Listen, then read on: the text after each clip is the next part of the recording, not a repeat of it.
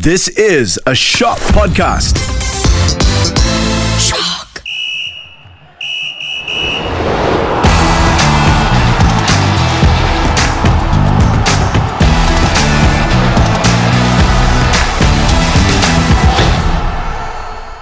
Hello guys, welcome to the Podball Sportscast, the podcast that has one thing in common with Liverpool.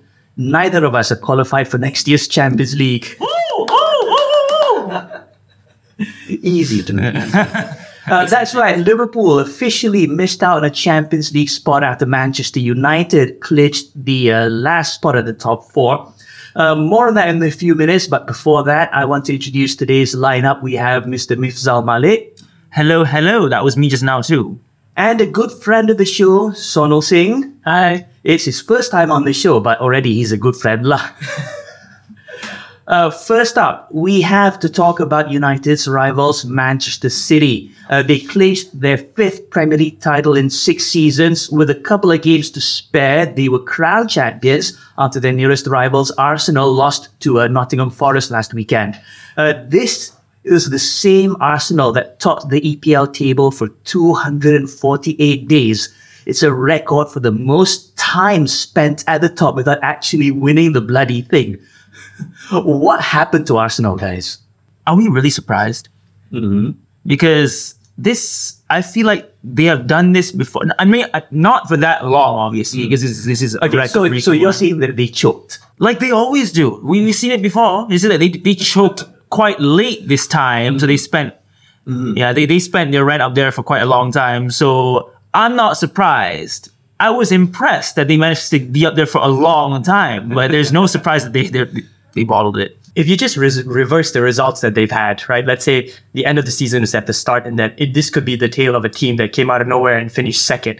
But because, like you said, 248 days on top of the table, and it just took, what, was it 3 weeks? 3 straight draws before getting thumped by Man City, and it was over. And they were still top of the table after the loss against Man City, but you could tell the players, they were done. Yeah, the vibe was off. I want to kasihan them a bit, you know what I mean? So I'm going to put a positive spin on it, right? For me, I don't think Arsenal choked at all. Right? I think they massively overperformed over the past 248 days. And finally, reality kicked in and they went back to normal, mediocre Arsenal. It's true. I mean, and it was 2-2 tie against Liverpool in early April, and then another 2-2 tie away at West Ham, and 3-3 against Southampton. So they lost the league on the back of 3 straight draws. And I think that would sting more than just being completely outplayed. They didn't have any injury problems like Liverpool, did they? No, I think nothing major. Tommy was out, but I don't think it was that big an impact. Martinelli was out for a few games, but I don't think that had a major impact on the slump at all. Yeah, it's just that, I think if they could just reframe the narrative into this being a really successful season despite expectations. But that's the thing, right? When you're top of the table for so long and you don't win, they got complacent. You might as well have a big F tattooed on your forehead, right? Because that, at the end of the day, that's what people are going to look at. I mean, case in point, us. Well, and focus on the failure while ignoring the fact that 200 and something plus days at the top. But Faisal, that's not an achievement, is it?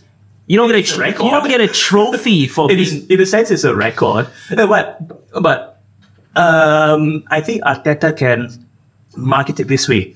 Look, we obviously need reinforcements. This is what I was able to achieve with the squad I have. Support me financially. Give me proper financial support for the players I want. Let's see where we can go next season. It felt like he was doing his KPI with his bosses, and he's like, I under-promised and over-delivered. It wasn't me making the hype that we're going to win the league this year. I get that. Okay, as for Man City, again, they've proven themselves to be the unbeatable, ultra-rich juggernauts that they are. One title already in hand, and they're the favourites to win the FA Cup and Champions League. A lot of it was thanks to Erling Haaland, right? I mean, he has been a revelation, regardless of your personal feelings about him. Yeah, I mean, look, if you have Kevin De Bruyne and Bernardo Silva and that kind of quality players giving you the ball in those positions, do they even think of Sergio Aguero at this point? I think they've moved on from their ex, Yeah, okay. You mentioned the players, and all that. Okay, granted, they were instrumental, but I think most of the plaudits must go to Pep Guardiola. 11 times as a manager in Spain, Germany, and in England. I hear a lot of moaning about City buying the title, right? But for me, I tell these guys, look at PSG. They spend, boatloads of cash as well, but they got nowhere in Europe, right? You need someone like Pep to win. Okay, you could sign all the blank checks in the world, but without a guy with the brains at the top, right? You're not going to get anything. You can look at Chelsea for that, right? I actually, despite the fact that, I am biased in my opinion sometimes, but in the case of City, I truly, when you watch them play, you think this team will win every single game. And especially when you think about Pep and the team, no matter how much I am jealous of how good they are, I have to applaud that they have, they have, money is clearly not an issue for them, but Pep and his genius mastermind. Yeah, he is the X factor. There's no arguments there. Exactly. Is he arguably the best 30 match a season manager you can get? Like in terms of just a league title run, would you want him over anyone else at this point? In hindsight, yes. In hindsight. For me, it's not just a matter of within those 38 matches. Okay, it's his long-term planning. And the way he rotates, he's able to preserve his players. Unlike, like I say, somebody at Liverpool, you got Jurgen Klopp. I read somewhere that on average, his midfielders only last 2 seasons before they need to be refreshed because of how he sets up his teams. He exhausts them. Pep is able to manage his resources a lot better. That's true. And then if you look at the City's 5 titles over the last 6 seasons, I think 2 of them came down to 1 point from Liverpool in that time. And he's a great manager, but like you said, again, Man City, the way he can transform players, like we were talking about this earlier about Raheem Sterling at City, and coming from Liverpool to Man City and then going to Chelsea now, and just see the player. It's the same player, but it's just how it's being utilized by your manager. It's just completely different. Bernardo Silva was a playmaker and a winger, and now you see he's box to box. And like, how many coaches are able to take a player so talented, a skillful footballer, and just tell him, look, I want you to go up and down for 90 minutes and you're going to listen to me. So did you see like what he did when City took the lead and Ederson came running to celebrate at a 1-0 up, and then he was just screaming at Ederson. He said, game's not over. Yeah. Get back in there. Yeah. It's like, it's just, it's very interesting to see like the contrast with him and Jose Mourinho, right? Because you can say they're both very cerebral managers. They know how to manage their players in such different ways, and players are they're willing to give everything they have for them. But again, it's closer to like a Klopp Mourinho comparison where you just get burnt out, with a certain type of managerial style. It's like, it's interesting to see with Pep, and is his contract up this season or next? Next season. So do you guys think he'll renew? Maybe. If he wins the Champions. Okay, that's the question. Depends on if he wins the Champions League or not. Is it a failed season if he doesn't win the Champions League? Actually, I think yes. Yeah. Because him winning the league is it's expected. Yeah, true. Yeah. By the way, guys, can we please talk about Manchester United and like how the performances? Look, it's so interesting that this is a team that on any given night they could show up. They have the potential. They have the coach. They have someone that. But the thing is, though, again, it's just, is it expectations? Is it the pressure of putting on that jersey? Expectations. As a fan, I can tell you, I have expectations when I watch a match, and sometimes those expectations kind of kill me inside. Unfortunately, not this morning for the United Chelsea game. But if I'm being honest, sometimes we don't play well and we get a result. Disappoints me in a way, but at the end of the day, the result is all that matters. That's what champions do. Yeah. Yes. Regardless of how cracky you may be, right? You can still get a 1-0 result. Yeah, so as Mifzal said, United beat Chelsea 4-1 this morning. As a result, they confirmed their position in the top 4. And as we've mentioned earlier, United superb this season compared to relatively superb this season, right? Do you think they'll continue to improve the season under Ten Hag, or is this just another stumble, or will we see another stumble like after Ole's first season?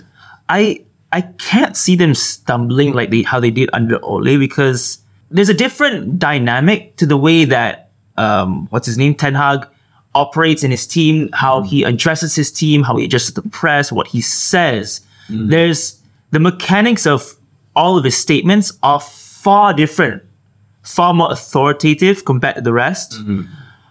At the same time, as a fan who has seen a lot, keep your expectations low. I'm managing my expectations. I don't want to jinx anything because I feel like I have done that before. You don't want to be hurt again. I don't want to see what I saw in the past. But let's just say I am hopeful that we will top what we did this season. Hopeful. What about you? It's an interesting last 10 years for a United fan, hasn't it? You've had what? 6 managers? 6, 7? You've had a lot of managerial changes. The football genius of Moyes replaced by Louis van Gaal, Mourinho. Fellaini, number 9. Remember those days? That was unbelievable, actually. So watching United, do we feel that have the managers been in charge of the transfers over these past 10 years? Or do you think it's been the ownership? Or again, your director of football, it was Ed Woodward until the end of last season? Was it? And now, what's his face? What's his face? Yeah, exactly, right? So when you look at United, I think you had the most expensive signing in the Premier League this season. Yeah. Anthony, right? £85 million. Look, if you look at him in a vacuum, he's a great footballer. You're coming into the Premier League, you're a winger, you're tricky, you're this and that. And then he's had, wouldn't say a great season, but he hasn't been absolutely horrible. Oh, absolutely not. But he showed up when he has to. Sometimes he's a bit, for me, a bit arrogant.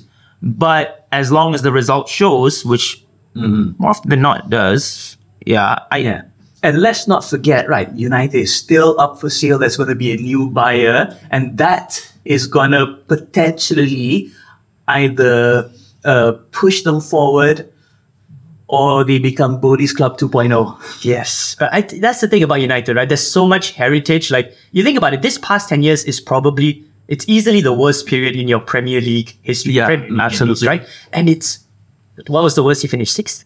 7th?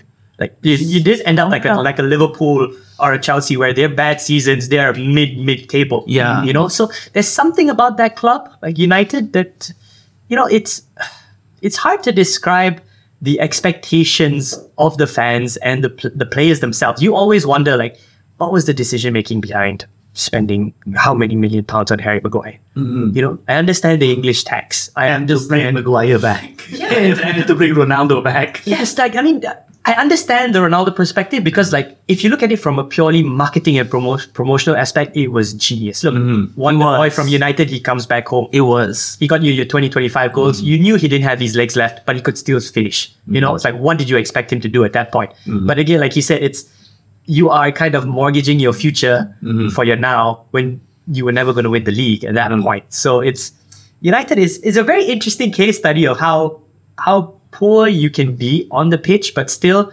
because of the expectations, they make it seem so much worse than it actually is for many clubs. Like, if we look at your Leeds United in the late 90s, that huge inflow of cash, and then finished top 4 in the league. They went to the Champions League semi-finals, and then within 5 years, they're down. Leicester now, what's going on there? Blackburn, if you remember. Blackburn, that was a flash in the pan, right? So I think for Man United, it's just, there's so many pieces which you need to figure out as a team. And I think Ten Hag, with his history and his ability to manage the youth, and like you said, like, his ability to manage players is not something like Ole, like you would say. Like, he's more of a old school motivation. He goes in and he's like, come on, guys, come on, step up, just play harder, just play this and that. At some points, as a team, you come in at halftime, you're 2-0 down, you're away from home, you're having a nightmare of a game. You need to bring out the hairdryer. It's either the hairdryer or, like, again, it's that manager, right? If it was Jose Mourinho doing what Ole did, people would say, oh, it's Jose's man management stuff. But I think certain players just need, instead of come on, you guys need to step up. It's like, hey, you're a fullback and he's killing you on the outside. Force him in. You need to give more practical things. But then So we'll see Eric Ten Hag and his signings. I think what I still wonder is what happened to Donny van den Beek. I loved him as a player. I thought he could work, but I don't know. As fans, what do you guys think? What happened there? He's leaving. I hope he does. I mean, he's getting a kick. Yeah. Yeah, but I think he was a very. I might be going a bit soft, but I feel like he wasn't given a chance. I don't know. Donny van der who? You're asking the wrong person. And I think for the 50th time in the past 3 years, you're linked to Frankie de Jong again. So when United top 4 Champions League, you secured another big bag. Liverpool's not in the Champions League. That's even more bragging rights. I mean, that is a bigger bragging right than actually being in the Champions League. True. Because even with whatever happens at Liverpool, the squad, pound for pound, if you just look on paper, is better than United's. On paper, Absolutely. right? But their legs have gone. Most of them anyway. Legs are gone, true. And that's just, it comes down to the style of play with Klopp, right? Even in Dortmund, when he started at Mainz, and then Dortmund, it's just, you have such an intense style of your gegenpressing. Yeah. Look, okay, so that is one issue with Liverpool, right? The Klopp style wears out players very quickly. There's also the issue of Klopp being too loyal to his favorite players. I mean, he keeps them on when he knows that they should be moved on. All right. To put it in another way, there has to be a time when you take the dog to the back of the shed and then take out the shotgun and the comparison, man, it's just a bit extreme. Old Yeller time. And it's funny, yeah, but he insists on being loyal to them sometimes to the detriment of the club as a whole. Now, obviously, you need to ask Klopp. He say he deny it, but we see what we see. And to get players to buy in your style of play, I think you need that kind of loyalty because, look, you're making £200,000 a week, and over the course of a season, you want me to basically die on the field for you. You've got to show me some sort of loyalty.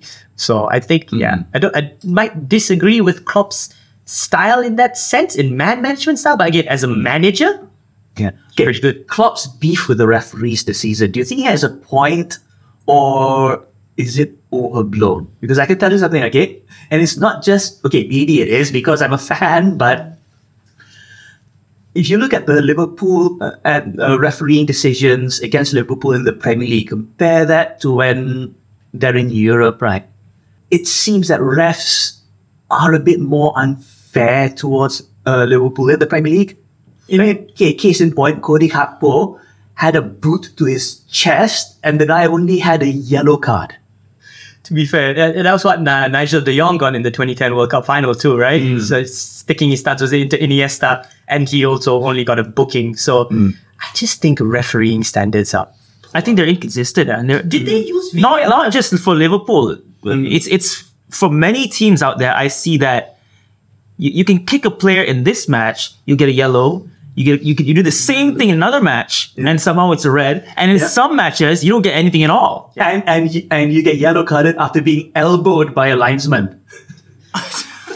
It doesn't make any sense at all. I remember when my dad used to play, and then he used to explain how for the footballers, they don't care if a referee is good or bad. Like you said, they just want them to be consistent. Yeah. From game to game. What can I do? If somebody hits my teammate off the ball, I go hit them. I get a foul, you don't get a foul, you've already lost my respect. I don't know what's going on in your mind. So, and again, I guess the implementation and the way they've executed VAR it's weird compared to other leagues. I feel like the referees still want the spotlight. Because you can have all the best technology in the world helping you, but at the end of the day, people running up, it's a human being making decisions. At the end of the day, it doesn't actually matter how good the tech is. Yeah, it's true. Now, joining Liverpool in the Europa League is Brighton, right? For Liverpool, it's a disappointment to be in the Europa. For Brighton, it is the highlight of the club's history. It's their first time in Europe. And it's all thanks to Roberto De Zerbi. If anyone is deserving of praise, it has to be him, right? Oh, yeah, definitely. A club that has spent, how much had they spent? Less than 3 figures? £100 million at most. And being able to play this kind of pocket change for City. It's true. But to be able to, get into European spots, that's huge for a team. But I think that could be a detriment for them next season. Honestly, like I mean, Especially if they lose McAllister. Oh, he's rumored to go to Liverpool, right? yes, and you lose a World Cup winner, he goes to Liverpool. Do you think he'll start immediately at Liverpool if he goes? Oh, I'm not sure. Would you, if you were him, if you were playing for Leicester and you were starting for you were playing for Brighton, you're starting for Brighton, and then Liverpool comes in and they don't guarantee you a starting 11, would you still go? Despite being United fans, of course.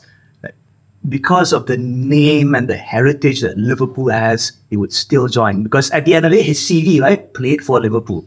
That's important. He'll probably get subbed on, but if I was him, Yeah. I would take that. Take that. It's Liverpool. And realistically, okay, whether he's an immediate starter or he gets bled in, I think it depends on how soon the transfer happens. If it happens, let's say a week or two after the transfer window opens, he has more time to gel with the team, understand the philosophy, get along with the other players. Yeah, he could be an automatic starter. If it's towards the end of the transfer window, it will take time for him to adjust. Going to be still behind Jordan Henderson and a 57-year-old James Milner. Making oil. Milner's leading. He's gone at the end of the season. Okay, Yeah. so Klopp's taking the dog out the back. Yes. Were you exaggerating when you said 57-year-old? I think so. Because I can't really tell actually now that I think about it.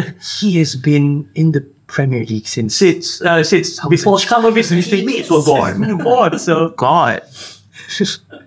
Well, the towel, man. And yet, he still performs at a high level. We want to talk about Tottenham and Chelsea, but I don't think we have time for that. More on them in the next episode. For now, let's talk about the bottom of the table, guys. And two teams that you may not have expected to actually face the threat of relegation. First out, Southampton. Their relegation was confirmed recently after a 10-year spell in the Premier League. 7 years ago, they reached a high of an 8th place finish. Or was it 8th or 6th? I can't remember. Top 10 finish.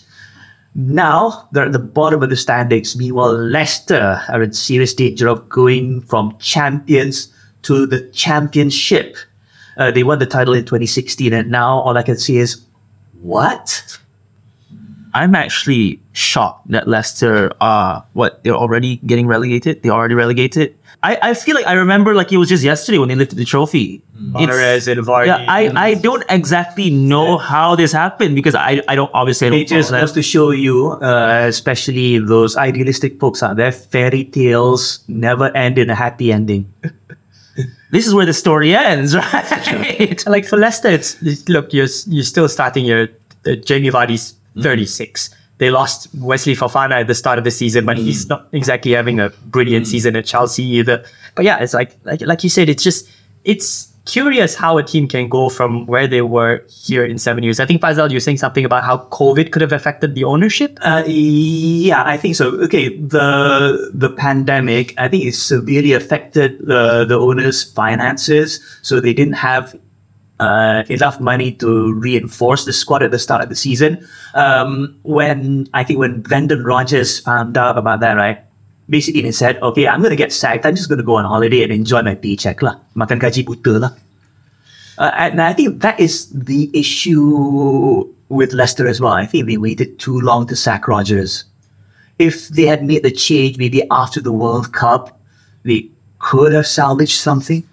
True, possible. Well, is Leicester really the type to operate solely on money? Because they won the league with a humble squad. Yeah. To win even once with a humble squad, that's insane. Okay, remember the season immediately after they won, they were facing the threat of relegation before they sacked Ranieri. Yeah.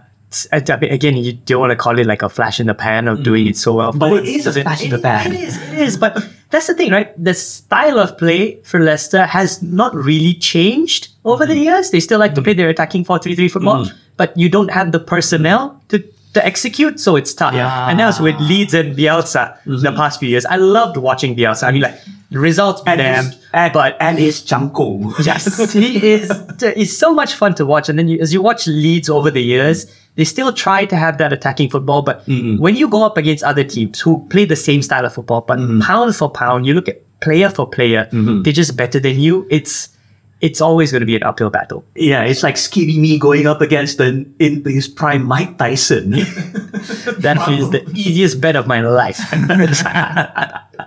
Okay, going back to Southampton and Leicester sekejap, right? I think one of the issues is they become selling clubs. Southampton, they had players like Adam Lallana, top class players, and they've not been able to replace them with like for like players. Their selection is not really, it's kind of mid. Yeah, it's so tough for them because you realistically long term cannot compete with the big boys because you don't have the investment and the money coming in. FFP kind of hinders the mid-table and the smaller clubs from trying to make that leap. And that's why they always go for these big owners, right? Because they come in, it's huge injection of cash, and then you assume, okay, if you spend it wisely, we're going to take ourselves up there. And for clubs like these, when you do become selling clubs, your youth system needs to be top-notch. Grassroots. It's so difficult. Yeah, what happened to Southampton's youth system? I mean, it was top-notch. Yes, and I think now because you can just get poached at like 15, if somebody just, okay, United Academy or somebody wants you, it's like, would you rather train at a Southampton Academy where the facilities and the coaching might be better, but again, it's the heritage, right? Somebody comes in from a top 4 or what the Europeans usually do, because I think in the Premier League, you cannot sign players beneath a certain age, and in Europe, it's different.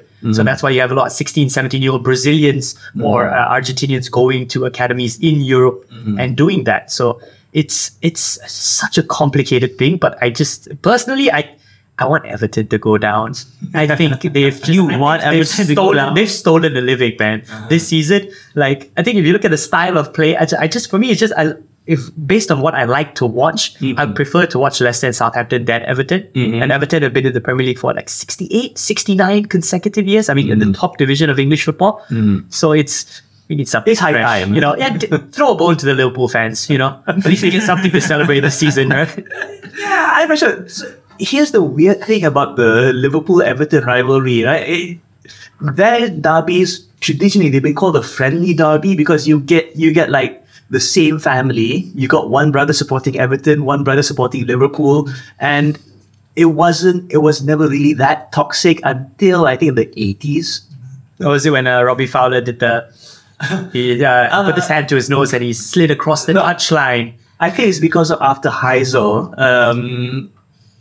Everton were going for the European Cup. They were the best team in England. But because of what happened at Heysel and Liverpool, English teams were banned for 5 years, and that opportunity just went up in smoke. So, yeah, I think they're still bitter about that. Yeah, can't blame them. Yeah, I'd be bitter too.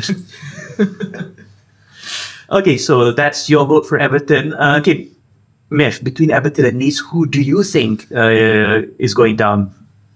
I think Everton, Leeds, although I don't really religiously follow them, I think they play pretty well. For what I've seen, Everton, they don't really show that kind of winning mentality sometimes, and unfortunately, it's no surprise that they're down there. So basically, you're banking on Sam Allardyce saving another team from the drop, huh? Okay, before we go, guys, I want to ask you guys two things, huh? What's been the worst management decision of the season, and why is it Todd Bowley doing anything? Yes. Oh my God! Literally everything he's done at Chelsea made no. Can you even say one thing that made sense? Yeah, James Corden in the director's box because they're a joke of a club. So I guess that was the punchline for that one. I'm surprised he stayed that long. Yeah, it is.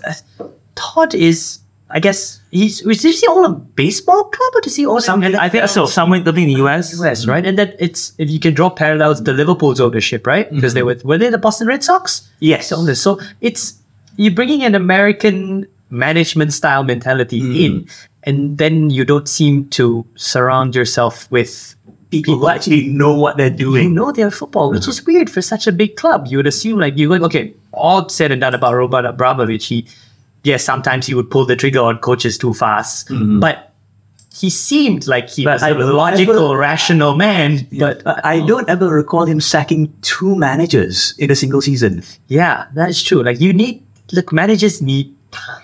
You always need time. They always say they always need time, right? And that's the reason that they always sign at least 3 to 5 year contracts. But yeah, it's Chelsea. I think Spurs' interim manager lasted 4 games. Yeah, Spurs is another one. But If you want to talk about managers needing time, is that the ownership or is that Daniel Renevie as the problem? Because he's the one consistent thing over the past 12, 13 years. You can't call them Spurs anymore. It's just Harry Kane FC, right? Like Yeah. he's just been unbelievable. Like when is he going to United? That's another rumor I've been. when is he? Waiting Not about for- going to United. When is he leaving Spurs? Exactly. It's just I don't know, man. Okay, last question, guys. Most overrated signing this season? For me, because of his past glory, right? Raheem Sterling to Chelsea. Biggest disappointment. There's a huge gap between what could have been and what actually happened.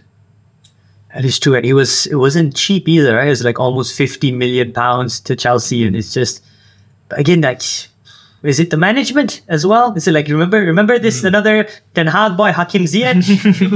He's a hell of a player. Where's he gone? They turned him into a wing back for a while at Chelsea. It's just, yeah, I probably agree. But for me, I think it'll be Wesley Fofana.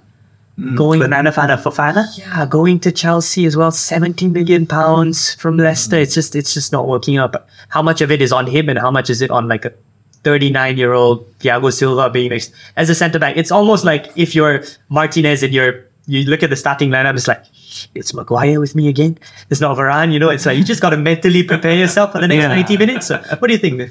I think it's just literally any player among Chelsea's 50 signings this season. That's true. Literally any, just name someone, because I've lost count. How big is their dressing room, by the way? It's like an auditorium. Loudspeaker. Like everybody has their headphones, like in those FIFA meetings, translating the manager to you. I think they could host a Coldplay concert in the dressing room. Wow, massive. With that, we come to the end of another episode of the Podball Sportscast. Thanks for tuning in. Thank you, Sono, for sitting in. Thank you. It's awesome to be here with you guys. And thank you, Myth, for being well behaved for once. My pleasure. It was difficult, but I tried. I am Faisal American. I'm Inzal Malik. Sonal Singh.